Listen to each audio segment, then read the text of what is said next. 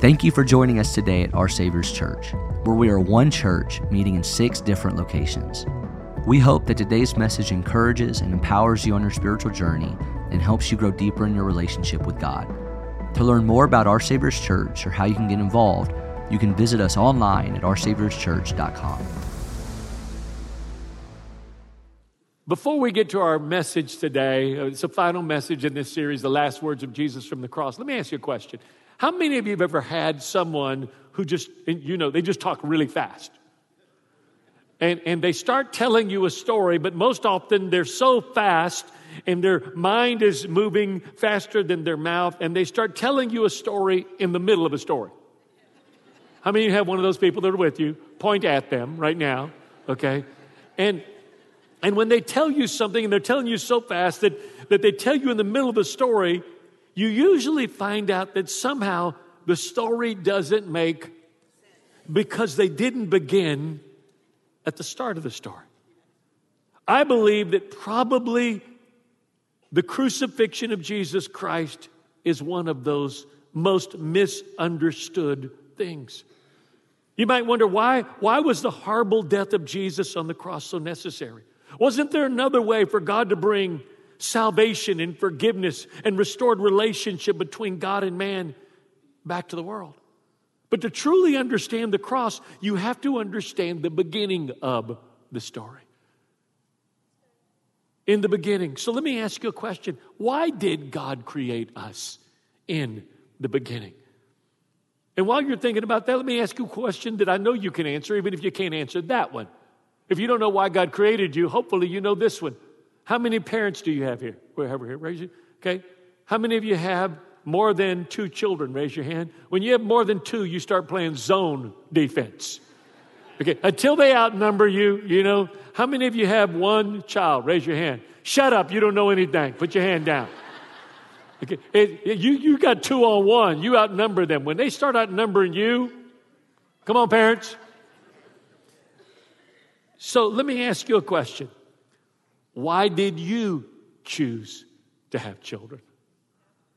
And I know some of y'all are saying, well, Pastor, I didn't want children. I wanted her, and that just happened. I didn't say, how did you have children?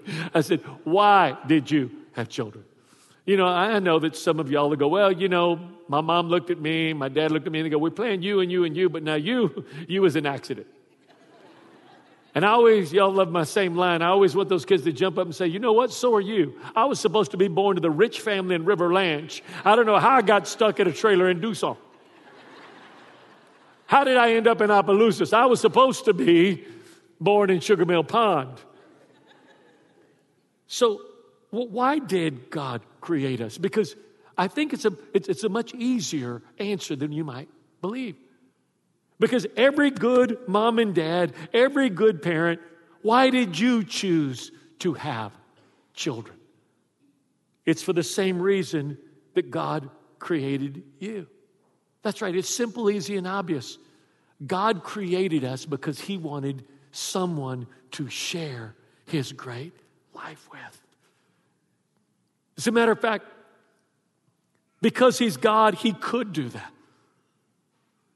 You see, if you really are a good parent, you realize it's not about you. It's not about you. And that the greatest joy, you can have a nice house, you can have nice property, you can have a good income, but life doesn't really become what it was intended to be until you begin to share it with others. Let me give you another way of saying that. You were created for relationship. You were created for friendship. You were created for intimacy. Say that with me. I was created for relationship. See, when you understand that, and I'll just, on the way, do a little parenting moment here. You have to understand that the height of parenting, when done right, ends up being friendship. I hope you don't think that's what it's about while you're raising your children. Because your children have a lot of friends. They need a parent. Okay? Let me say it again to some of you parents. You're going, really?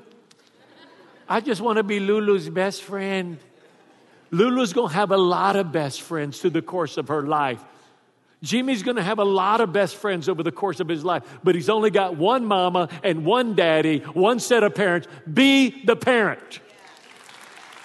If you do that right, one day they will want to be your friend. You know, isn't it interesting how you go through the series of parenting?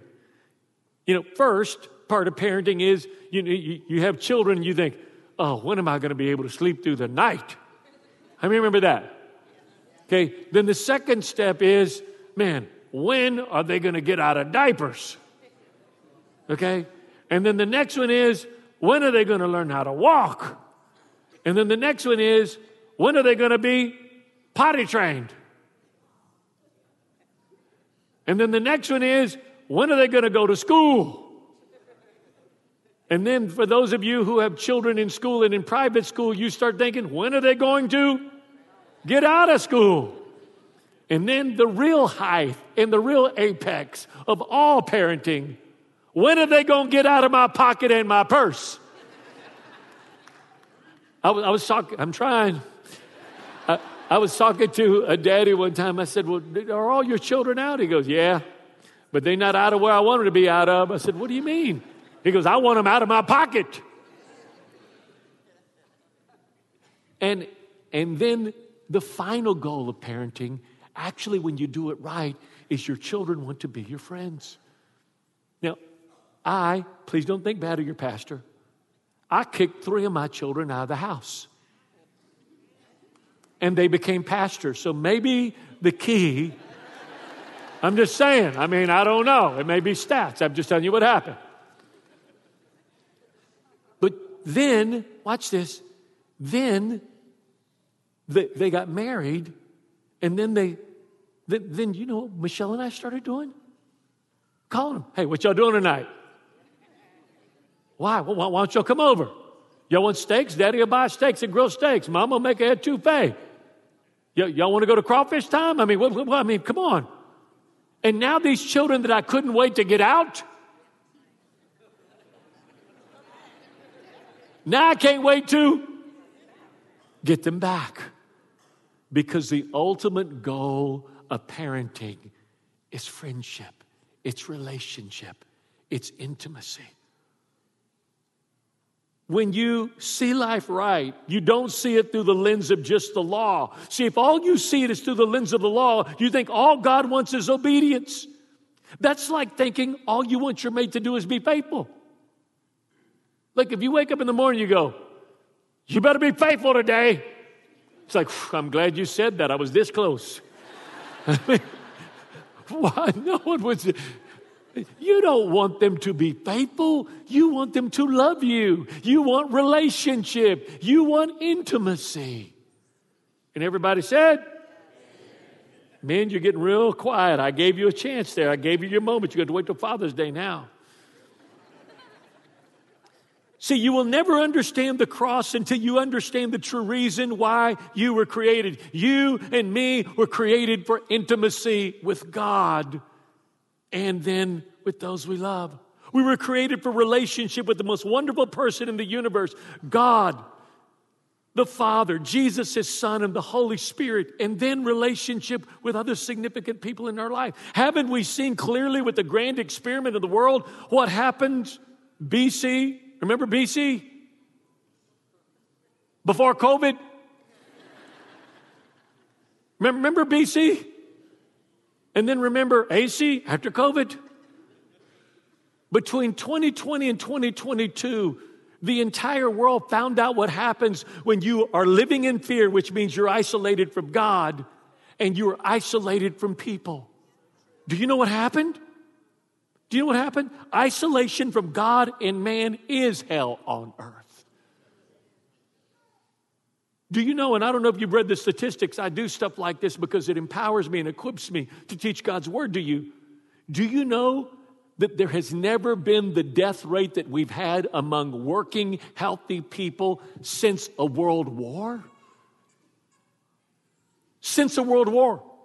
Highest suicide rates, highest overdose rates, highest addiction rates, abuse, mental illness, and mental anguish. Why? Because you were never created to live isolated. You were created for relationship. And distortions and addictions come when we suffer from a lack of relational intimacy with God and others. How many of us here today are hurting because we are in a relational deficit with God or a relational deficit with someone else that we love? Is it making sense now? So no, you can't honestly say, I don't need anybody. I'm fine. I could do it on my own. No, you can't. Isolation from God and people is a preview of the hell that is to come. That's a lie that we use to cover up relational deficit that you were created with, to only be filled by God, by walking in right relationship with Him and with right relationship with others. God calls that righteousness. As Haddon loves to remind me, the word righteousness means to be restored back to what you were originally created to be. You were originally created to have fellowship and intimacy with God. When God created His children, He put them in His backyard. He created for them with all its treasure and toys to enjoy and explore. It was called earth. The only necessary thing to stay in this paradise was to stay in relationship and intimacy with God the Father. So when Adam and Eve chose not to trust their wonderful Father and instead chose disobedience, it brought not only spiritual death to them, listen carefully to me, Mom and Dad, it brought spiritual death to everyone. The greatest lie the enemy has ever told anyone is your choices only affect you and no one else. That's actually what's wrong with our culture and our country today. Every decision you make affects other people around you. Ask anyone whose parents went through a divorce. Ask anyone who ever stood by and watched someone taken advantage of. Ask anyone who's ever made some horrible choice they thought was just going to affect them and no one else. No, every decision we make, as we learn from Adam and Eve, affects people for generations to come.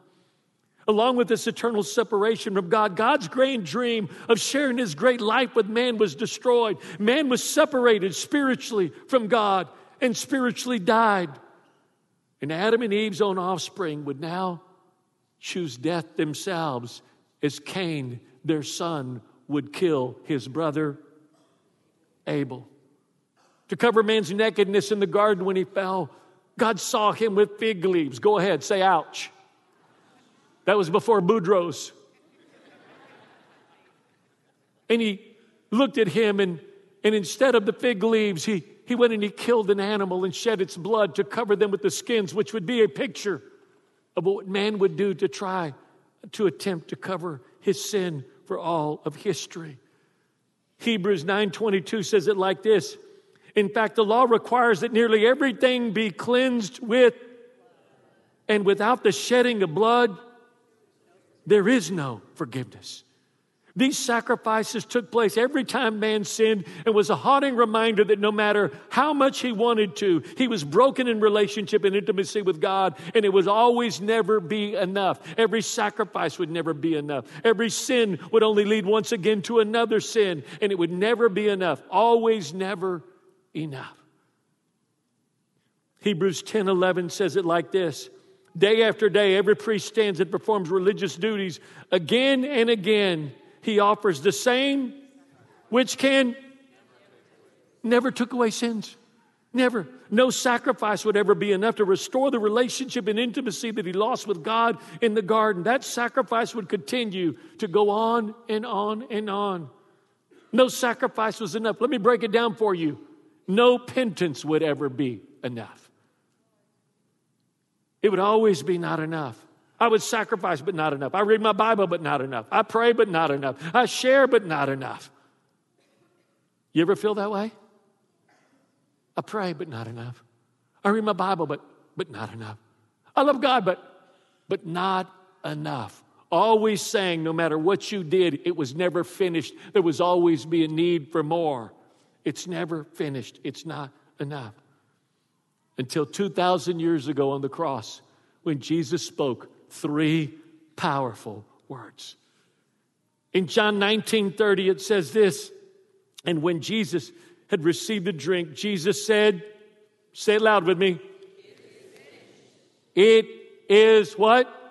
It is finished. And with that, he bowed his head and he gave up his spirit. What was finished? What does that mean for you and me as born-again, blood-washed, spirit-filled children of God?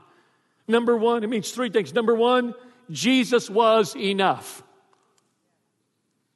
Say that with me. Jesus was not another cow, not another lamb, not another goat, not another bird to be sacrificed. Jesus was enough. Hebrews 10:14 says it like this. Let's read it together. And by his one sacrifice, he made us perfectly holy and...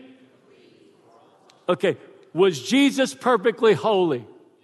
Was Jesus perfectly holy? Then so are you. Let me read it one more time. For by his one perfect sacrifice, he made us. Was he the perfect sacrifice? Then you're perfectly holy. Was he the perfect sacrifice? Then you are perfectly holy.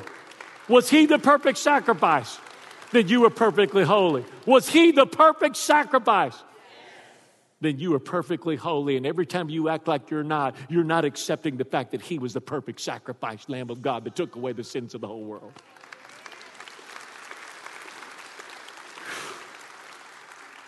Because he was the perfect sacrifice, he was enough. And because he was enough, I am enough.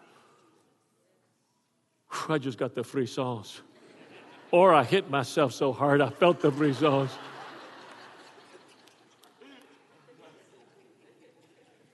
Look at me. Say this with me. Because he was enough, I am enough. I'm enough. I'm enough. It's not pray more. It's not give more. Is it? He was enough. Like on your best day, trying to be your best. It'd be like you jumping to touch the ceiling. You could train, you could lose weight, you could get on one of those diets like Slim Slow, and you could do all of that. And some days you might jump higher, but you would never be good enough to reach the ceiling. And that's why he came down through the ceiling to us, because we couldn't be enough. He was enough.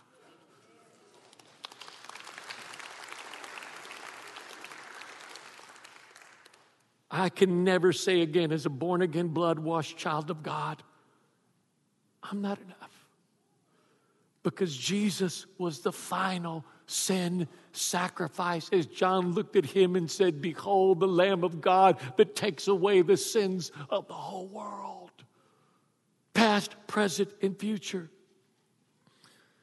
Do you know when Jesus died on the cross and it went dark, something happened that's significant for you to know? Some of you wonder, why do people confess sin to pastors or to priests? Why do people feel like they have to give or to light candles or to pay for something? I want to show you. Because in the Old Testament, when you sinned, you would come and you would bring an animal sacrifice, depending on what you could do. Remember when Jesus turned over all the tables at the beginning of the temple because he was mad? Remember that? Do you know why he did that? He didn't do that because they were selling animals. He did that because they were charging exorbitant fees, because people would go to sacrifice and they couldn't bring like a dove with them to sacrifice, so they'd buy one there. So it was kind of like buying at Whole Foods. Like what you could normally buy at Costco for $1 cost $20. I'm just joking, kind of. Okay. It was more. And so they would have to take that and they would buy that animal and they would go and offer it to the priest depending on what sin they'd committed. And they would offer it to the priest and the priest would take it and he would sacrifice it in the outer court, an outer area. Just sacrifice. That's what they did all day long. People came, I've sinned, they took their animals, they sacrificed them. And then once a year, there was a place on the inside called the Holy of Holies. And there in this side, it was a huge tent, circle like this, thick, probably 30 feet tall, and this thick curtain, and in there was the presence of God. And once a year, the high priest would go in, and he had this robe on with bells all over the bottom, and he would go in.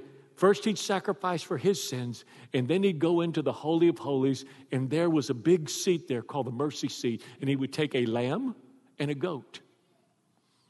And with the goat, he would take and put his hands on the goat and confess the sins of the people, and then he would release it to run out, and that was called the scapegoat. That's where the term scapegoat comes from. And then he would take the lamb without spot or without blemish, and he would sacrifice it and pour its blood out there before the mercy seat for all the sins of all the people. But do you know what happened when Jesus said it's finished? That curtain tore from the top all the way down through the bottom, and it was ripped open by God. And God said, no longer will I live in a temple a temple made with man's hands, but now you will be my temple. I won't live in a building. I will now live inside of your hearts.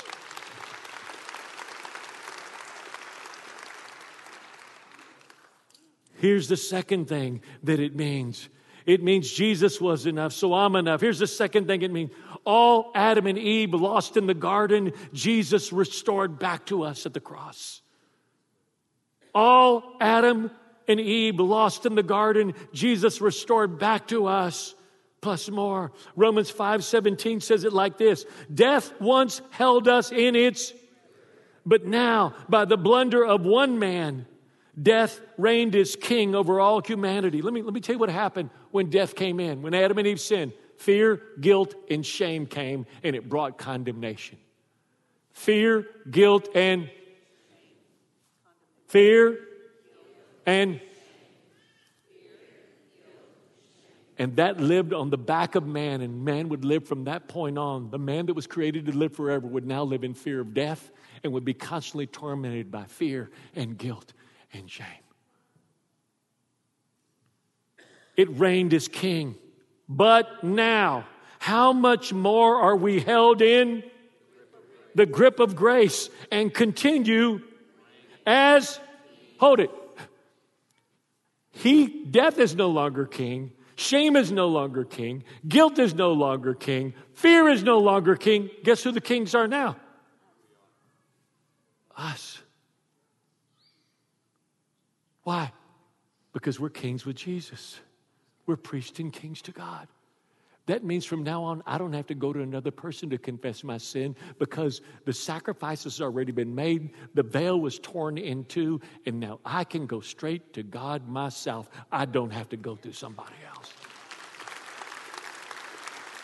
We continue to reign as kings in life, enjoying our regal freedom through the what? The what? Do you earn a gift? Do you buy a gift? All you do is receive a gift.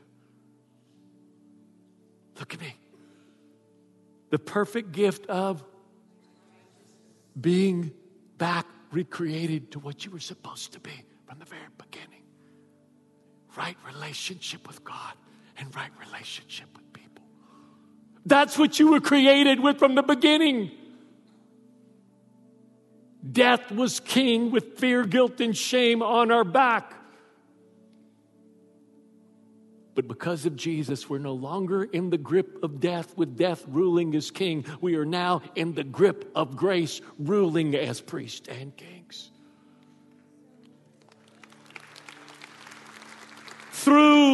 All this happens through the gift of perfect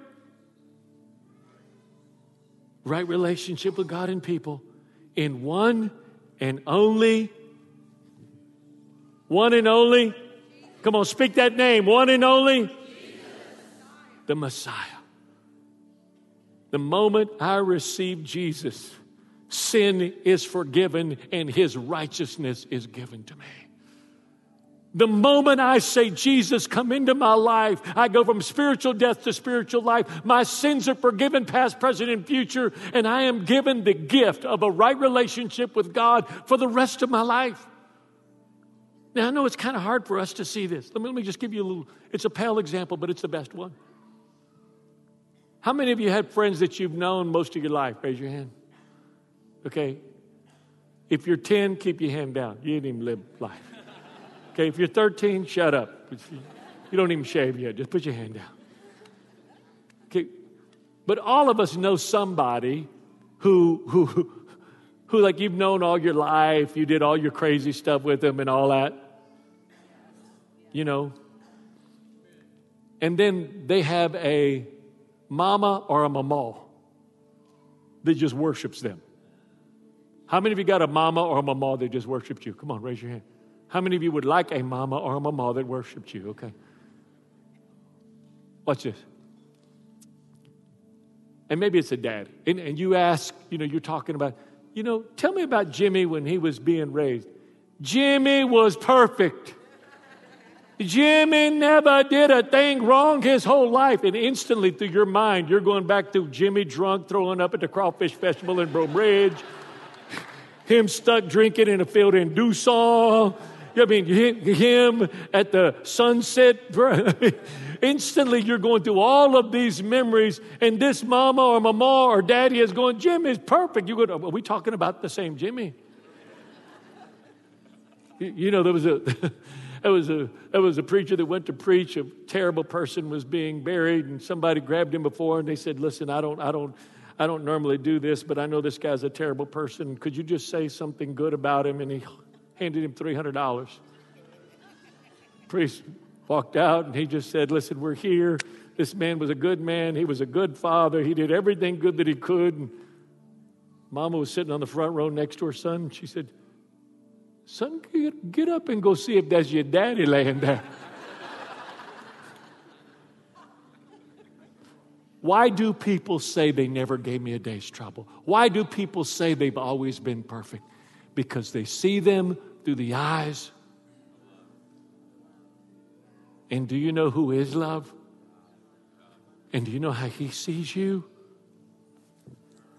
No, he doesn't. He sees you through the eyes of Jesus, the one he loves the most.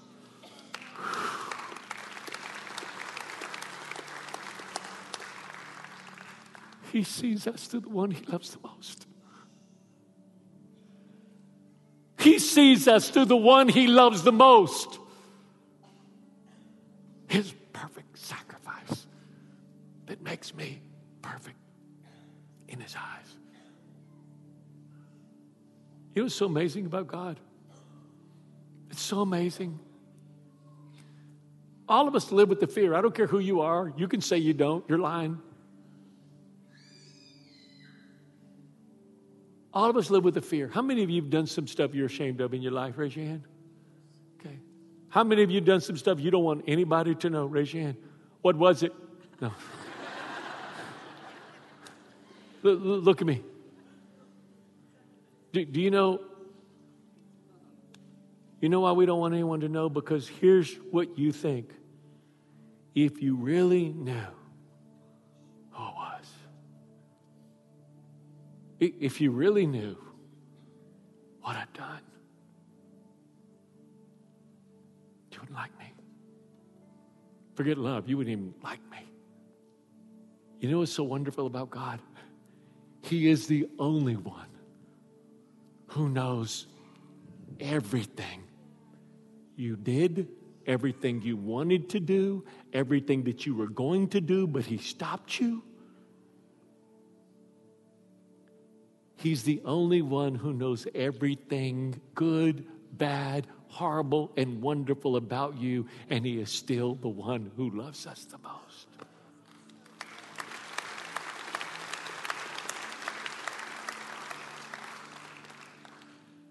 He's still the one that loves us the most. Here's the third thing. 2, all Adam and Eve lost in the garden, Jesus restored. Relationship was restored. Intimacy was restored. And then, to his words, it is the Greek word that Jesus spoke, the New Testament's written in, is the word tetelestai. Tetelestai.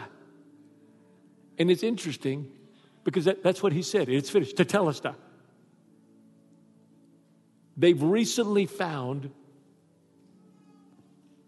papyri, which is what was written on, like leaves, scrolls, and they found receipts from people who had paid for something, and stamped on the receipt was tetelestai.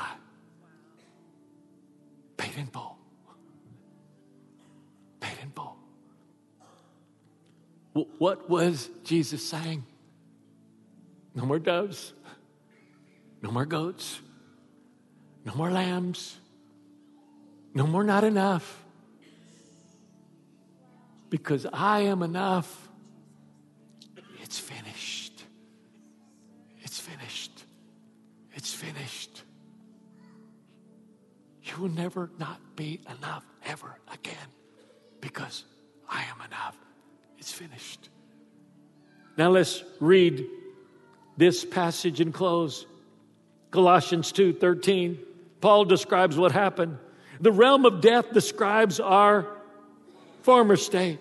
For we were held in sin's, but now we have been resurrected out of the realm of never to, for we are forever alive and of all of our sins. Say that one more time. All of our. He canceled every legal violation we had on our record, and that old arrest warrant that stood out to indict us. Some of you need to claim this in jail. He erased it, all of our sins, for our stained soul. He never to be retreated again. In all that it cannot be retrieved. Everything we once were in Adam, he placed onto his and nailed it permanently there as a public display of paid in full tetelestai. Then Jesus, after he did that, he did something else. He made a public spectacle of all the powers and stripping from them every fear, guilt, shame, their weapon, death, and all their spiritual and power to. You're not good enough. You're never enough. You're too ugly. You're not smart. You'll never be able to be what God wants you to be. Why would he love you? He took away the power to accuse us by the power of the. And then he said, that's what he did for us. Now let me tell you what he did to them. Jesus led them around as prisoners in a procession of, and he was not their prisoner.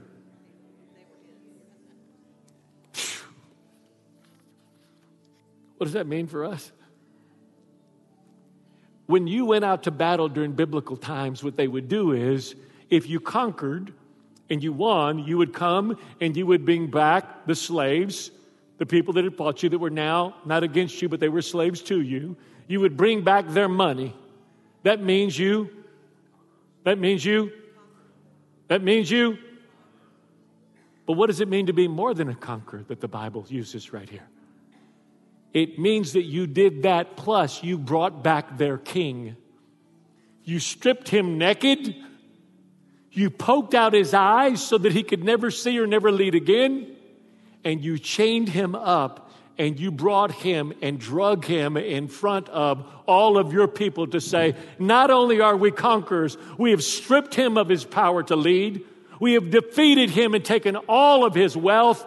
We've taken all that was under his control, and now we are not only conquerors, but we are more than conquerors in Christ Jesus.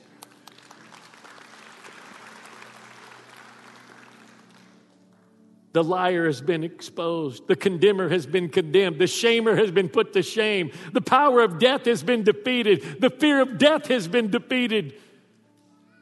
Fear, guilt, shame no more have power over the child of God. That's why Paul said, who faced death so many times, death, where is your sting? Everybody was afraid of you. But where's your sting now? Where's the power of shame now? Where's the power of guilt now? That which had its foot on our back, we now have our foot on its back.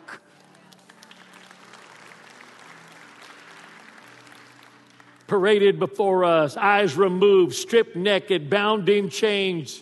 This is what Jesus did at the cross to Satan, the one who separated us in relationship and intimacy and friendship from our Father.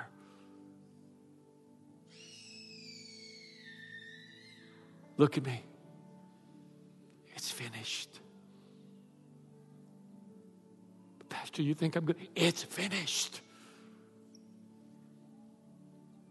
Will it ever be like it was before? No, it will be better. It will be back what God originally intended it to be from the very beginning.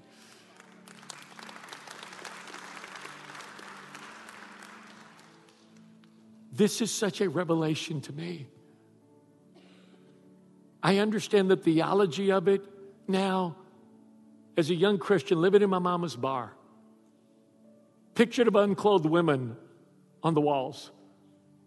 Prostitutes working there. Profanity, alcohol, drugs, immorality all around me. And I would always wonder to myself, how can I be in here but not be of here?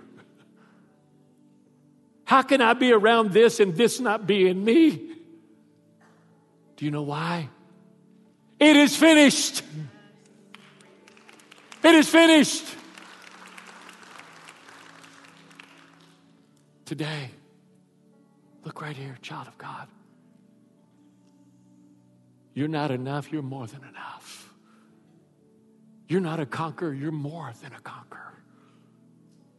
There is nothing you could do that would ever make God stop loving you. There's no sin that you could ever commit. Yes, there's no sin you could ever commit that would make God stop loving you and caring for you and wanting you and desiring you and wanting to be in intimate relationship with you, because that's why He created you.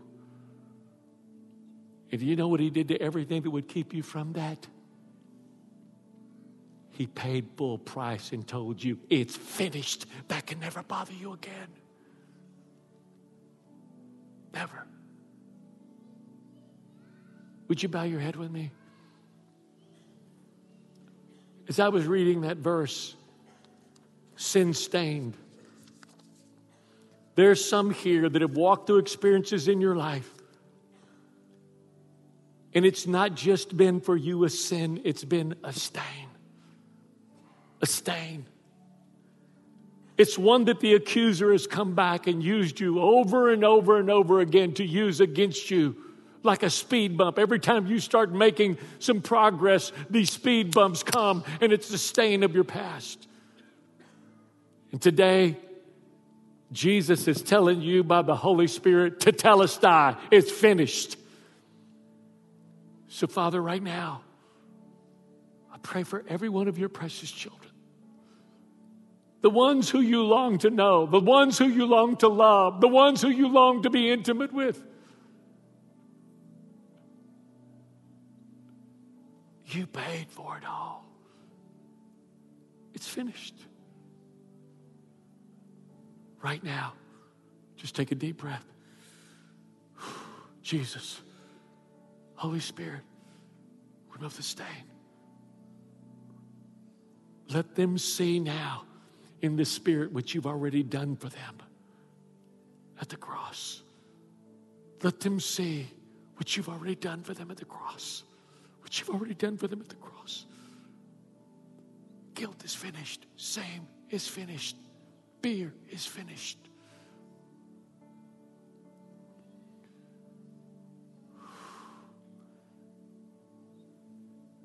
Come, Holy Spirit. Come, Holy Spirit. Come, Holy Spirit.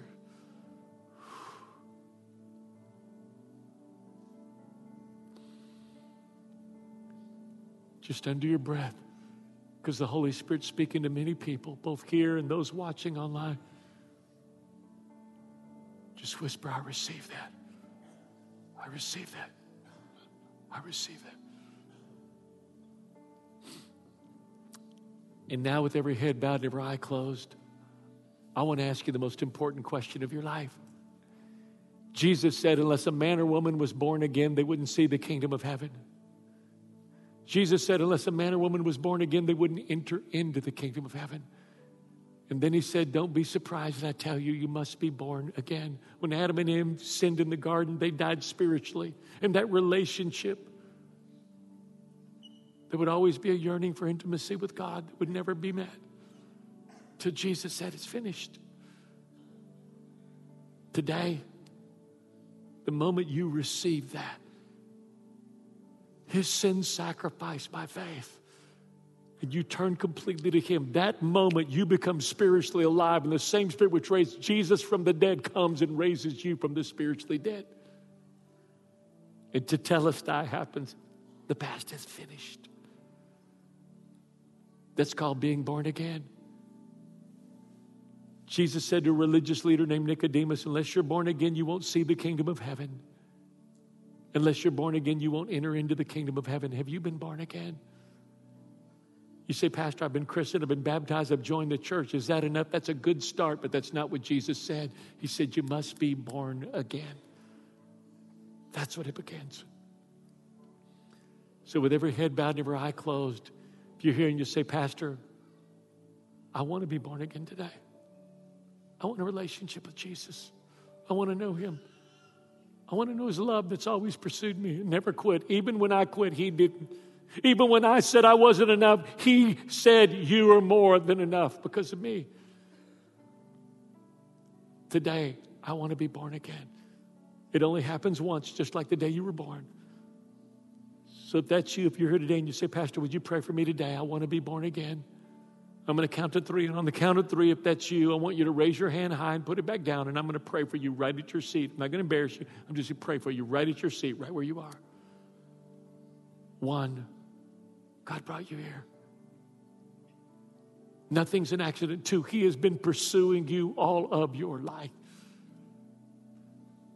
to bring you back to the relationship with him you've always wanted, and the vacuum that's there that he alone can fill. And now's your time. Today's your day to come and surrender to Jesus. 3, if that's you, lift your hand high.